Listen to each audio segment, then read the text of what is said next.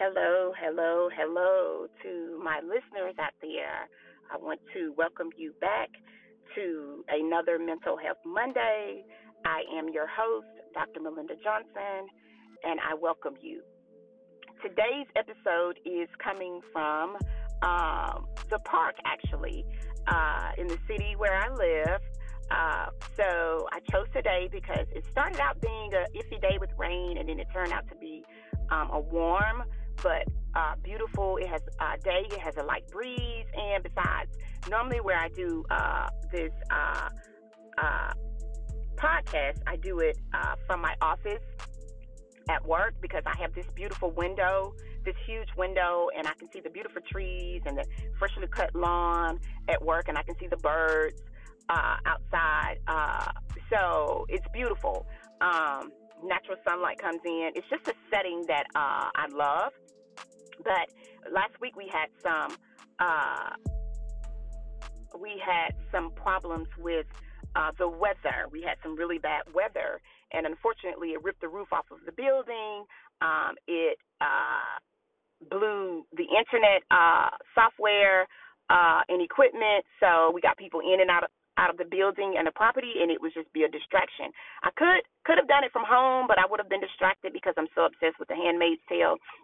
I can watch it over and over again for the past year since the pandemic hit. I've just been watching it. I can probably tell you that I've seen all of the episodes, all of the four seasons, including the new season, so many times. I can't even count on my hand anymore. Okay, so I'm not obsessed with it. I was watching it this morning. I was like, let me get out of this house before I don't even get the chance to record Mental Health Mondays because I'm so caught up with The Handmaid's Tale, okay?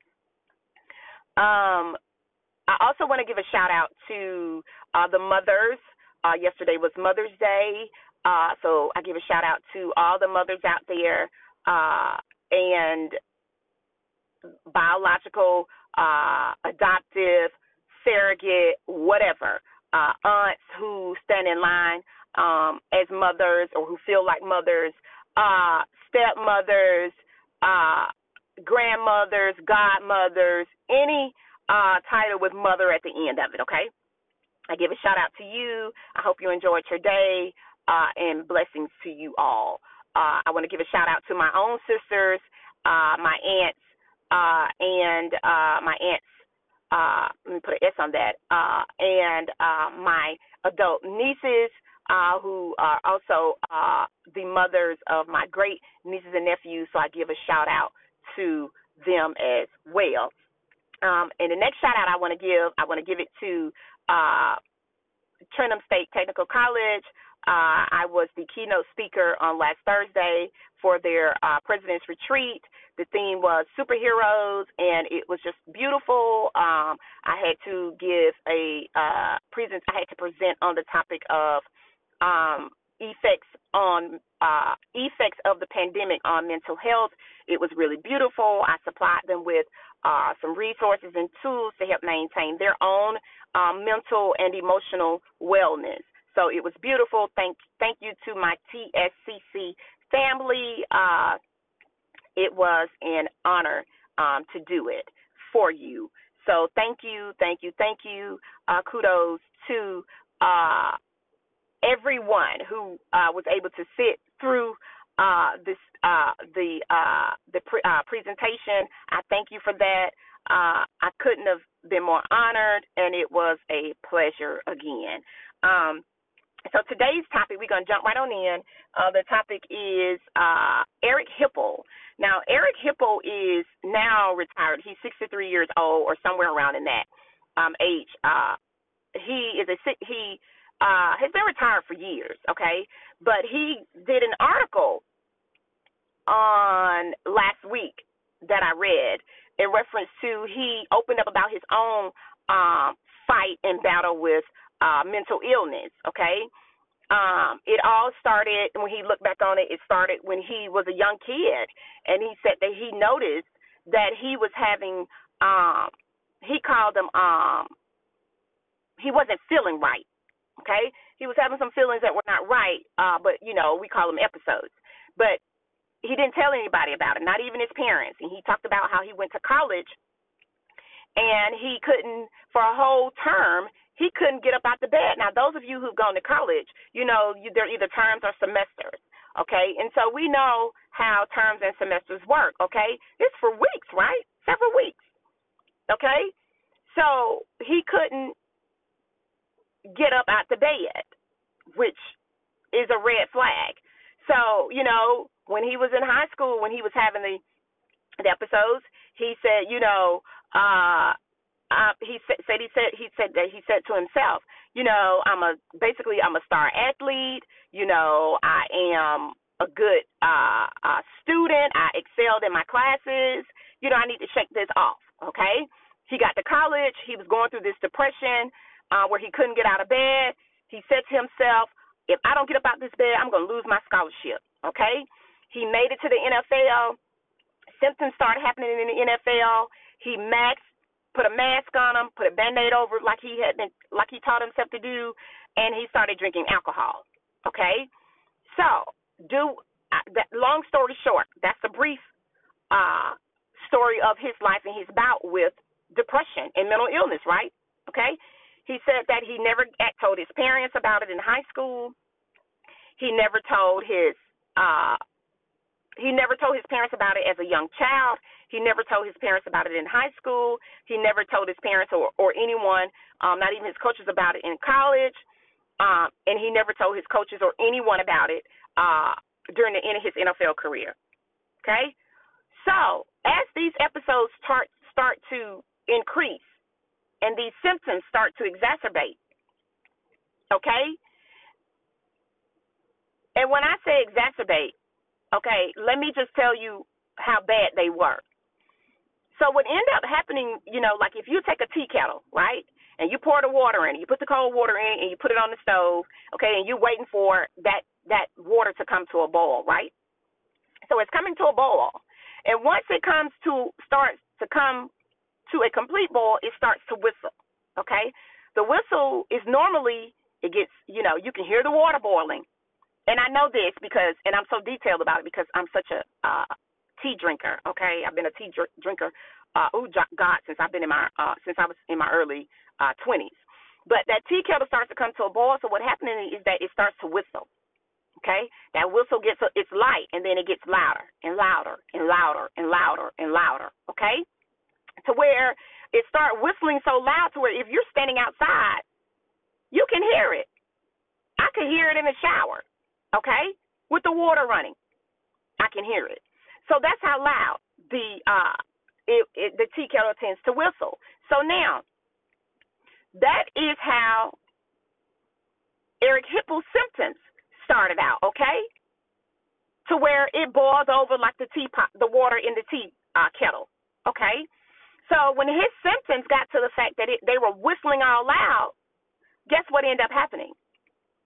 Eric Hippel was riding in the car in 1998 with his wife on I-275. He slipped her a little note where he had scribbled the word goodbye on it, opened up the car door, and jumped out of it. Okay? The car was still rolling. Okay? He was hospitalized, but with non-life-threatening injuries. They covered it up, and his wife helped him. His family helped him. Everybody helped him cover it up through a lie. And the lie he told was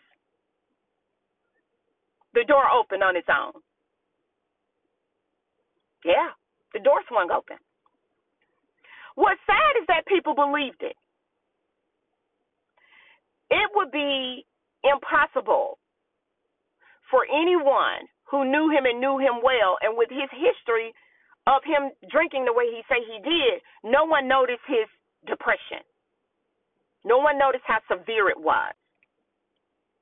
It's impossible for me to believe that. Do I believe they covered it up? Absolutely. First off, he wouldn't lie about it, number one. Okay? Who would lie about that? Who would, would lie and say, "Oh, they lied. They lied for me." You wouldn't want your family and everyone else to be scrutinized and ridiculed for covering up something so dangerous. Because what it was a attempted suicide. He attempted suicide. Okay? That's what he did. And the fact that nobody saw fit for him to be institutionalized is so disturbing to me. And the fact that they let him continue to go on with his life is mind-boggling for me. But yet they did. And he covered it up and covered it up and covered it up, okay? And covered it up because remember now, he was known as one of the baddest quarterbacks for the Detroit Lions. He was known as the quarterback who could take a hit, a huge hit at that, and just get on up and keep moving. He was known for that. So, of course, now that you have retired, you still carry that image, right? So you don't want anybody to know because you didn't die when you jumped out of the car. So you don't want anybody to know that you attempted suicide and you're considered one of the greatest. Because then you feel his fear was that people would look at him differently. Because here's the truth now. People do. They do. Okay? Even after that, though, the attempt of suicide on his life, he still didn't think he needed to seek treatment until 2 years later, in the year of 2000, when his 15-year-old son shot himself while their 7-year-old daughter was in another room, his sister. Hipple was out of town on business, and his wife, which was the kid's stepmom, was out running errands. So he was left, babysitting the little sister. So here is where mental illness just keep running through this family. Here it is. Okay? So what's happening is that young man was exposed to his dad's mental illness, right? When his dad tried to commit suicide, of course he noticed his dad's depression. He noticed it. Okay? He noticed it. And when his parents divorced, he was going through his own issues with his parents, him being shifted between one parent and the other, and the little sister being shifted between, both parents. Your dad tried to commit suicide. Okay? So this baby's dealing with his own issues, right? Because he's been predisposed to it. So what ends up happening is that the dad, so now this kid, this young man, this baby, this dear heart, has taken his own life. And Hipple said that he didn't know how bad the divorce had taken its toll on his son until his son had taken his own life.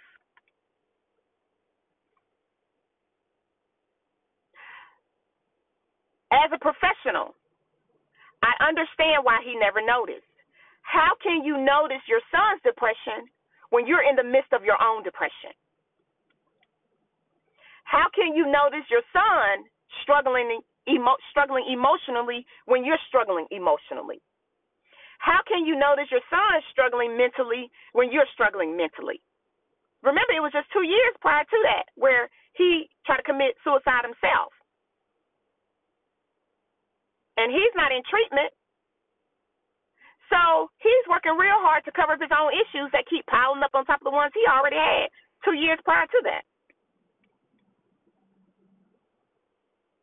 So now you're dealing with the death and the devastating death of your son.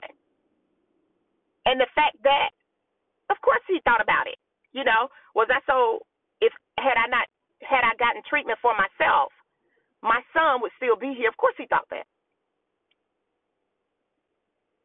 Okay? But that pushed him to get the treatment that he needed.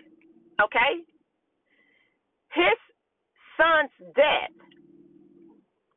forced him to seek the treatment that he needed to save his life. So his son's death saved his life. Okay? And so after the death of his son, he started working for the University of Michigan's Depression Center.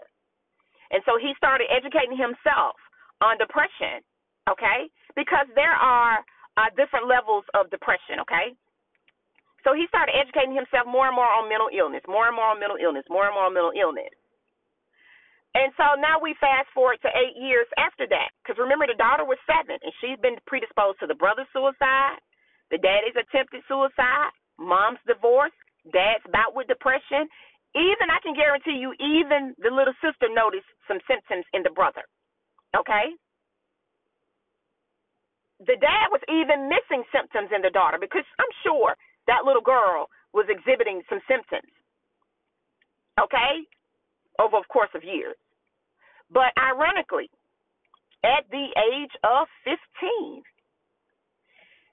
the same little girl who was in the other room watching TV when her brother committed suicide, the same little girl whose dad jumped out of a moving cart and attempted suicide, the same little girl who went through her parents' divorce, at the age of 17, found herself in her own mental health crisis. She found herself struggling with her own emotional instability. However, she didn't make an attempt to commit suicide, but she began cutting herself, what is known as self-harm. Yeah. She started cutting herself, which is just as serious, okay? It's just as bad, because rather than going to her parents and saying, I need help, she was masking the pain in her head by physically causing and inflicting pain upon her body.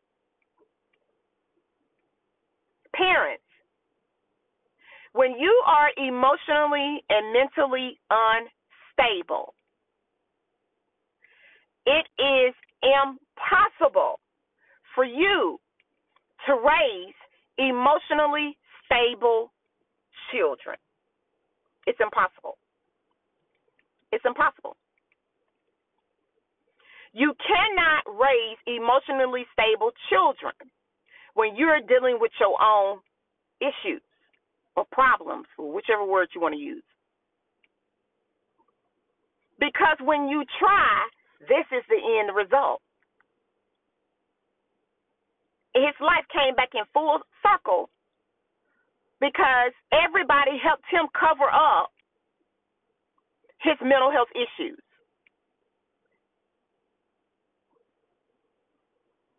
We can't talk about the people who didn't see the signs, okay, when he was younger. But we can talk about the people who intentionally ignored the signs and the symptoms when he was younger, when he was in high school, when he was in college, when he was playing for the NFL, when he retired. We can talk about those people. Because every stage of his life, his symptoms exacerbated or increased. They got worse.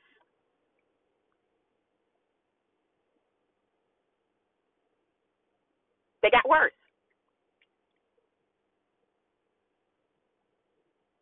You know, now he's traveling the world, in the country, and he speaks to, this is Eric Hipple. He speaks to, he does motivational speaking on mental health and wellness. You know, he's become this huge advocate, you know, and kudos, and I tip my hat off to him because we need more of those people. He is in the process of assisting Blue Cross Blue Shield of Michigan with mental health programs geared towards employees and customers. Okay? Because did you know that there are reports out there that the healthcare crisis is costing employees $200 billion a year due to lost productivity because people are missing work, taking care of themselves or loved ones? I mention this because NFL players and other professional athletes, their associations and their leagues need to invest more money and do more for their players, current and former players, when it comes to their mental health. They have physical therapists on payroll and on staff. They have doctors on payroll and on staff. You understand what I'm saying? Why can't you have a mental health clinician on staff? What's stopping you from putting another payroll on staff? And help these players get their mental health under control. And especially the NFL, because they're out there taking hits and getting these concussions so that you can make more money. They're lying to you about their symptoms for them so you can make more money and they can make more money by staying in the game. We all know the history behind concussions. We know the history. We know CTE. We know this, the brain injuries that come behind that. We know. And for the NFL and these general managers of these teams and these team owners not to think for a second to put these players, when they've been diagnosed with the concussion, into therapy. And I mean not physical therapy. I mean mental health treatment to make sure that they are emotionally and mentally stable after these hits. It doesn't cost them much if you put one on staff. They can put a mental health clinician on staff, whether it be a psychiatrist, a psychologist, or a counselor, or a therapist, a mental health coach, or a mental health consultant. They can put somebody on staff to where if one of your players is in need and y'all start exhibiting symptoms of mental instability, or they start, emotionally seem to be unstable, what is stopping you from putting somebody on staff and say, hey, when practice is over, you need to go see so-and-so? That person is right there waiting to see them. What's stopping them? If they injure their knee, you're going to send them to the team doctor. You're going to send them to the team doctor. Without any hesitation, you're going to send them to the team's doctor. So what is stopping you from putting a mental health clinician on staff? You can't tell me that these higher ups in these associations don't notice this behavior before it gets too far gone and out of control. But what they do is that when they start noticing the behavior and it starts getting out of what they quote unquote getting out of control, they transfer them or they dismiss them depending on what it is that they've done. I had a conversation with a friend of mine who is an ex NFL Giant player, right? And we had a whole debate. In fact, it escalated above a debate. And shout out to him. But we had a conversation, and he kind of rubbed me the wrong way because he kept saying they're not going to do that because of the money. It's a money business. It's a money-making business. They care more about money. They know what they signed up for. Of course, I knew he was going to say that because he's a former player, right? I know. Yeah. But for his thought process to be, they signed up for it, blows my mind. So he said this to me. He said, so you're telling me that if a man is out there playing, well, he used the word dude, if a dude out there playing dice with some more people, more guys, and he loses his money and he pulls out a gun and shoots them, that's a mental health issue. Something wrong with him. He crazy. That's the word he used. I said, so you telling me that losing a couple of dollars, okay, not dollars, but dollars, will cause somebody stable to pull out a gun and shoot somebody? I said, that's what you're telling me. He said, yeah, that's what I'm telling you. I said, think about it. Why would losing a dice game and you lost a couple of dollars make you angry enough to pull out a gun and shoot somebody? You telling me that that's a stable person? That's what you're telling me. He said, yeah. He mad. It's the environment. It's the environment you put him in. I said, okay. Let's change his environment. We're going to put that same fella that you use as an example. And we're going to put him in an environment where everybody out just having a good time. He with a bunch of professionals. You know, they having, drinks, not heavy drinks. They're at an event. And he gets extremely angry. Excuse me. He gets extremely angry for no reason. So we think everybody laughing, having a great time. And he just pulled out a gun and started shooting. He ain't in the hood at a dice game with a bunch of other dudes that he are more alike than different. Okay? This is a professional. Okay? I said, you can give him the career choice that you want. But, yeah, just a professional. Everybody in the room professional. And he decided he's going to just pull out a gun and start shooting. Would you consider him to be unstable? Or is that his environment? See, this is my issue with people who are unfamiliar with how mental illness works and the behavior and the symptoms of mental illness. We want to just automatically say that, so-and-so, he grew up like that, so we expected him to kill somebody. No. People just don't wake up in the morning and decide they're going to start killing people. That's not how that works. So what you have to do is you have to put yourself in an environment where you can learn about mental illness before you speak on it. And when I say put yourself in an environment, have a conversation with a mental health professional, not somebody who has experienced it. Because someone experiencing mental illness is not the professional. They've just experienced it. Talk to somebody who has gone to school for and has made a career out of it. Talk to them.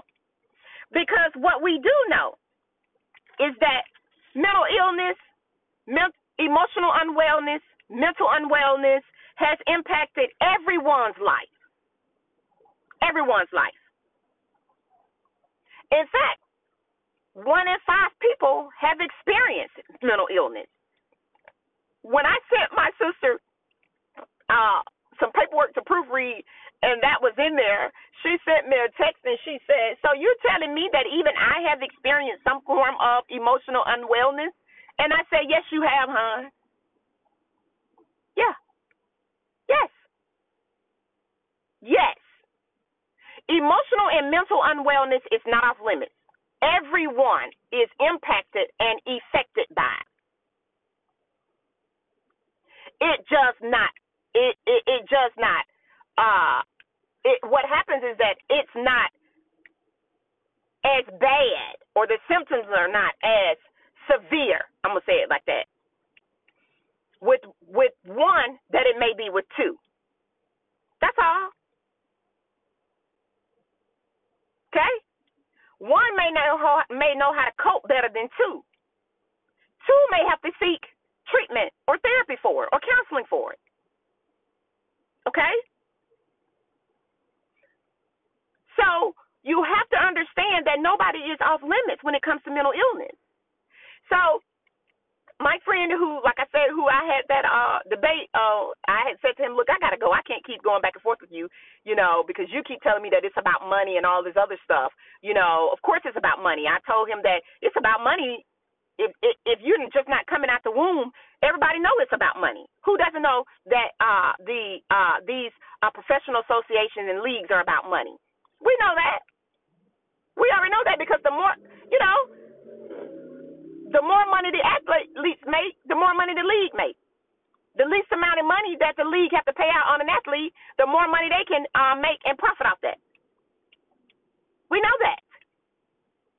My issue is when you discard them and overlook their mental health, when they're no more good, and I put air quotes on that one for you. They're no more good for the league. They're no more good for your association. That's where my problem come in at. That takes a toll on their mental health. When you discard them as if they had not put their life on the line, because when you play football, that's exactly what you do. You discard them as if they're not out there putting their life on the line for you every single time they get out there on that field. And discarding them like they are yesterday's garbage is unacceptable. We as a people have to put mental health in the forefront, because if we don't put mental health in the forefront, it's going to keep falling behind everything else. And it blows my mind how mental health is, people still don't put mental health to the forefront and have this stigma on mental health, when we know that if your brain is not functioning right, the rest of your body is not going to function right, because your brain is what tells your body what to do.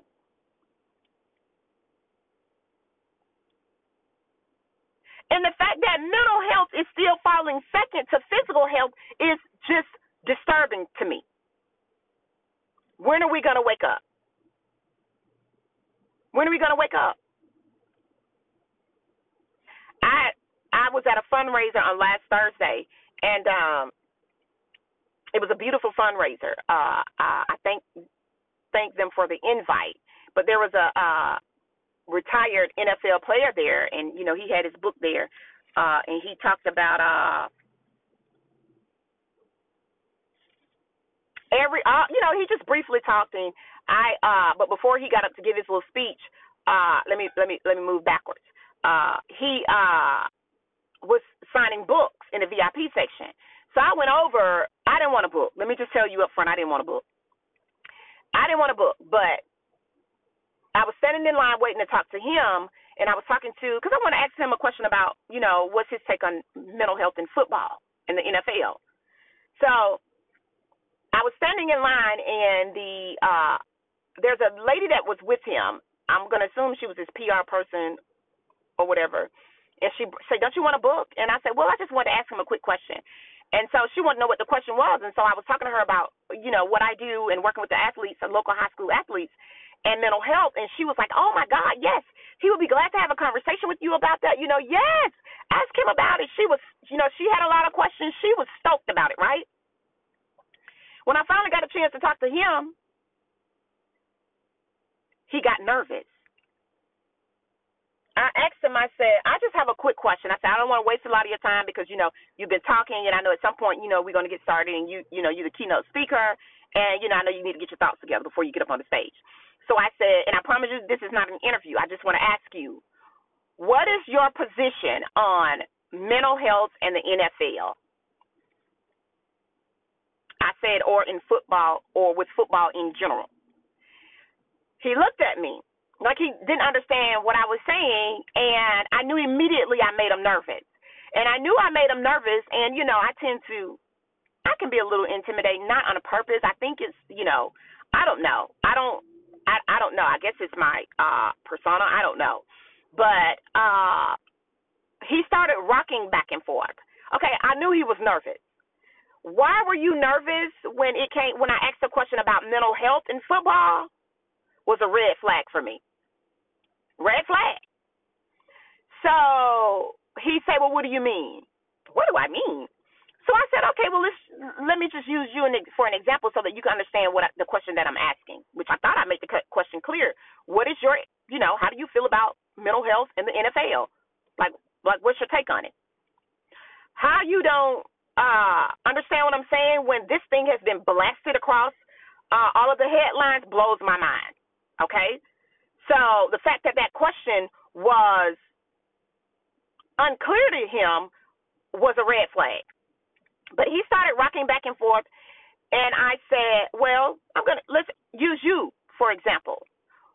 How do you compare, how would you compare your mental health during your time you played in the NFL as compared to when you first retired? He started rambling on and started biting his nails and still rocking side by side. Okay, now I told you now, I pay attention to body language. And he says, well, I would do other little things. I would get involved in charities, and I had a counselor and things like that. But now I work with the Wounded Warriors. And he wanted to talk about the Wounded Warriors. Now, kudos and shout out to everybody who work with the Wounded Warriors, okay? But that's not what I want to talk about. He completely changed the subject. And when I noticed that I was making him way too nervous, I said, well, okay, thank you for your time. And he said, well, you want me to sign your book? Now, let me be real clear. I didn't want him to sign my book. I didn't even want the book. I was going to give the book to somebody else so they can get theirs signed. Okay? But I said, yeah. And he wrote in it, he said, well, how you want me to make it out? And I said, to Dr. Johnson. And he said, to Dr. Johnson, God bless. And he signed his name. That was it. And I went over onto my seat, and the young lady I was with who, invited me to the fundraiser, she said, how'd it go? I said, I think I made him nervous. And she said, why? What happened? And so I told her, and she said, yeah, he was nervous. She said, why would he be nervous if you ask him about mental health? I said, you only get nervous about mental health if you're still dealing with your own mental health issues. And she said, okay. She said, okay. We're going to leave that one alone, was what she said. And I just chuckled. Yeah. Yeah. So mental health is still a stigma.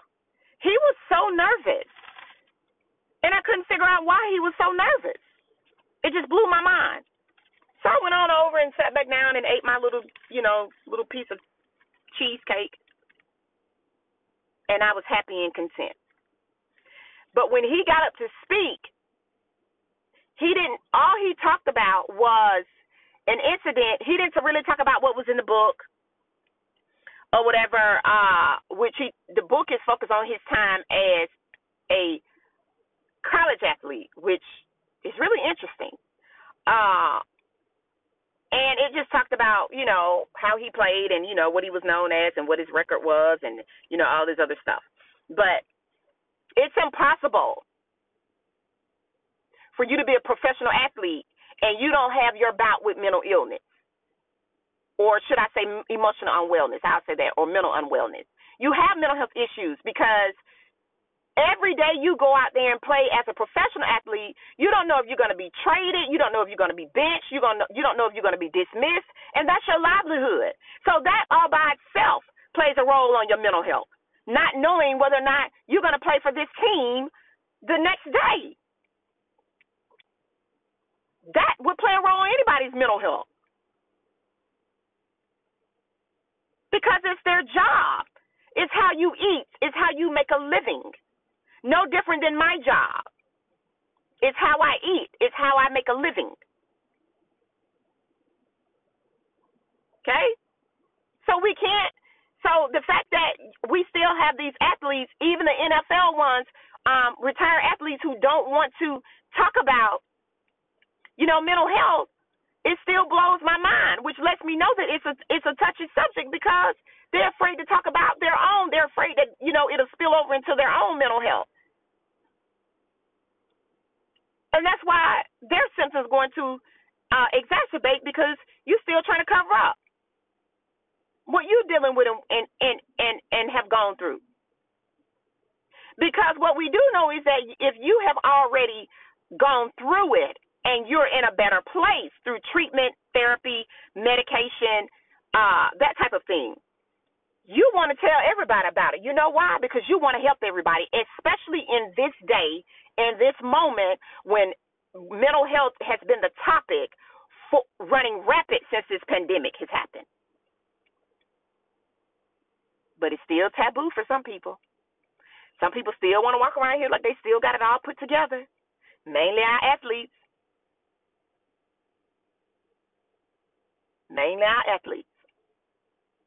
I would have loved to have been a fly on the wall with his conversation with his wife that night, or even with the young lady that was with him, working with him.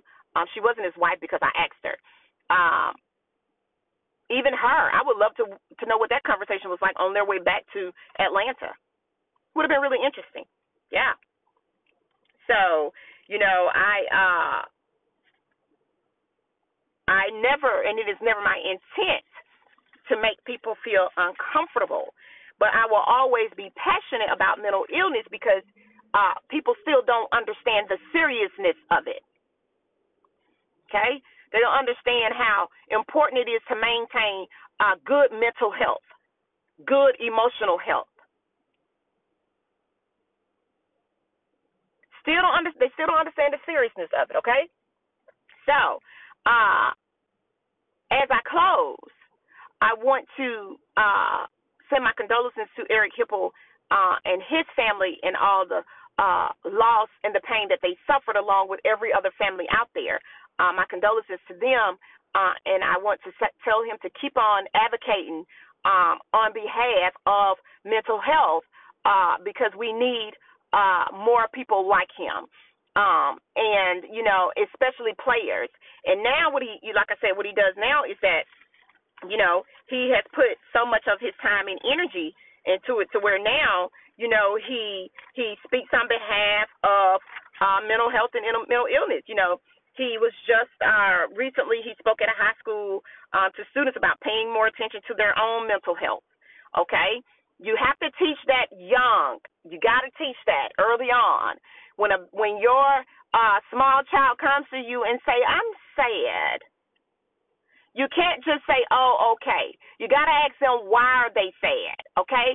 He's just not going to, or she's just not going to say they're sad for no reason. And I'm giggling when I say that because yesterday my great-nephew, I heard him say, tell somebody he was sad, but it was because he couldn't go back outside, okay? But that was an honest emotion he was feeling in that moment. Yeah. I heard my niece ask him, well, why are you sad? And he said, because I can't go back outside. But that, so she didn't just ignore it and say, oh, please go sit down. So I didn't even have to come out of the room and address it because I was going to. She had to just let that slide. I was going to come out and say, hey, you can't just ignore his feelings about why he's sad. So I was glad to hear her say that. So you have to start young when you're talking to these babies about the importance of their mental health. Also, he is working with, Eric Hipple is now working with Blue Cross Blue Shield of Michigan. And these are things I hope can spread across the country, okay? He's working with assisting Blue Cross Blue Shield of Michigan, the insurance company, with mental health programs geared towards employees and customers, okay? Insurance pays for mental health treatment right now, therapy and counseling, but it's very minimum. They get maybe like 15, 20 visits a year. That's not good. You can use that up in a month, depending on where your mental health is in that moment. Okay, so that's really good. And like I say, he speaks across the country as he and advocates for mental health and mental wellness. He's also working with the NFL's alumni in efforts to mental health and awareness for former players. Okay, so he's working with the NFL's alumni to make an effort to focus more on mental health and mental awareness for former players, okay? You got to stop discarding these players like, there's nothing going on. Like, you got to stop doing it. The league has to stop doing that, okay? Stop pretending like these players or I won't say pretending because they may not be pretending. Stop mistreating these players by using them up, then throwing them away, because that's on purpose. It's intentional. Okay? So these are some of the things that he is doing, and I applaud him for it, because when he first started getting the help and the treatment that he needed for his mental health issues, he started working for the University of Michigan Depression Center to learn more about mental health and mental illness. So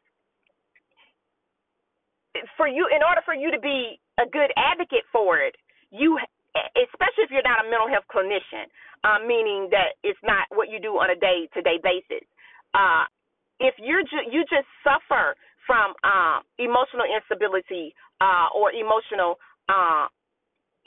or mental instability or emotional instability, or if you've been diagnosed with some form of mental illness or mental disorder, even when you are stable, okay, whether it be in counseling, on meds, whatever, even when you're stable, there will always be a possibility that you will go back into remission, so to speak, okay? So we have a lot of people out there, celebrities included, still dealing with their own issues and out there being a spokesperson for mental illness when they're not being honest themselves. Okay? And that's not good for their own mental health. And the reason why I say it's not good for their own mental health is because they, in the midst of them being in the forefront, in the center of this illness, they still got to hide. If they're in the middle of episodes and dealing with their own stuff and having a hard time trying to get stable, and you still the forefront, all that is going to do is increase your own symptoms, because you're working extra hard trying to fool people, because that's what you're doing. When you're out here and you're the up front and you're the center and you're the face of, mental health, and you still in the middle of your own crisis, you're fooling people and you're fooling yourself if you think people like me don't notice it. So what I'm saying is, it's okay to speak on mental health and mental illness when you're in the midst of it and you're talking about yourself. It's not okay to be out here giving advice when you're not a mental health clinician, and making recommendations when you're not a mental health clinician, because you don't know how well certain treatments or medications may work when you're not even compliant.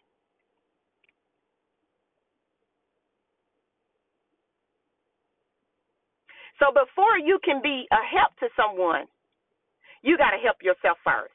My saying and my motto has always been and always will be, before you check on someone else's mental health, check on your own first. Before you check on someone else's mental health, check on your own mental health first. That's my time for today. I want to thank you to all of my listeners who have tuned in on today and who will tune in on later dates. Thank you for this moment. I appreciate every moment I get to talk about mental health, especially during the month of mental health of May, considering May is mental health month. So I thank you, and the color for mental health is green, so wear your green as many days as you can in the month of May. Thank you again to the listeners and everyone who's been so supportive of me. I want to give a shout out to my friend, the former player for the for the New York Giants, who I got on his case on last week about mental health.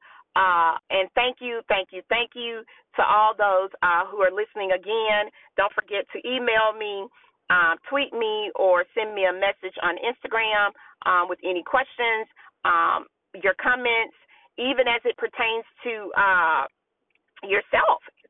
send me something, and I can I can talk to you. I can't assess you, but I can, maybe have a conversation with you and consult with you and point you in the right direction of how to get treatment and therapy or counseling in your area. Also, don't forget to email me.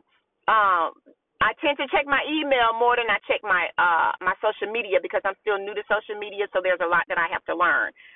But thank you again. My email is whenlifecoachesyou at gmail.com. You can so make sure you send me emails, and you can put more information in email than you can in a DM. I think that's what you call it, or a tweet. So feel free to do that. I read every comment. Again, thank you. It's an honor and a pleasure to be able to do this. And good luck to everybody. Stay safe and get vaccinated. Have a good one.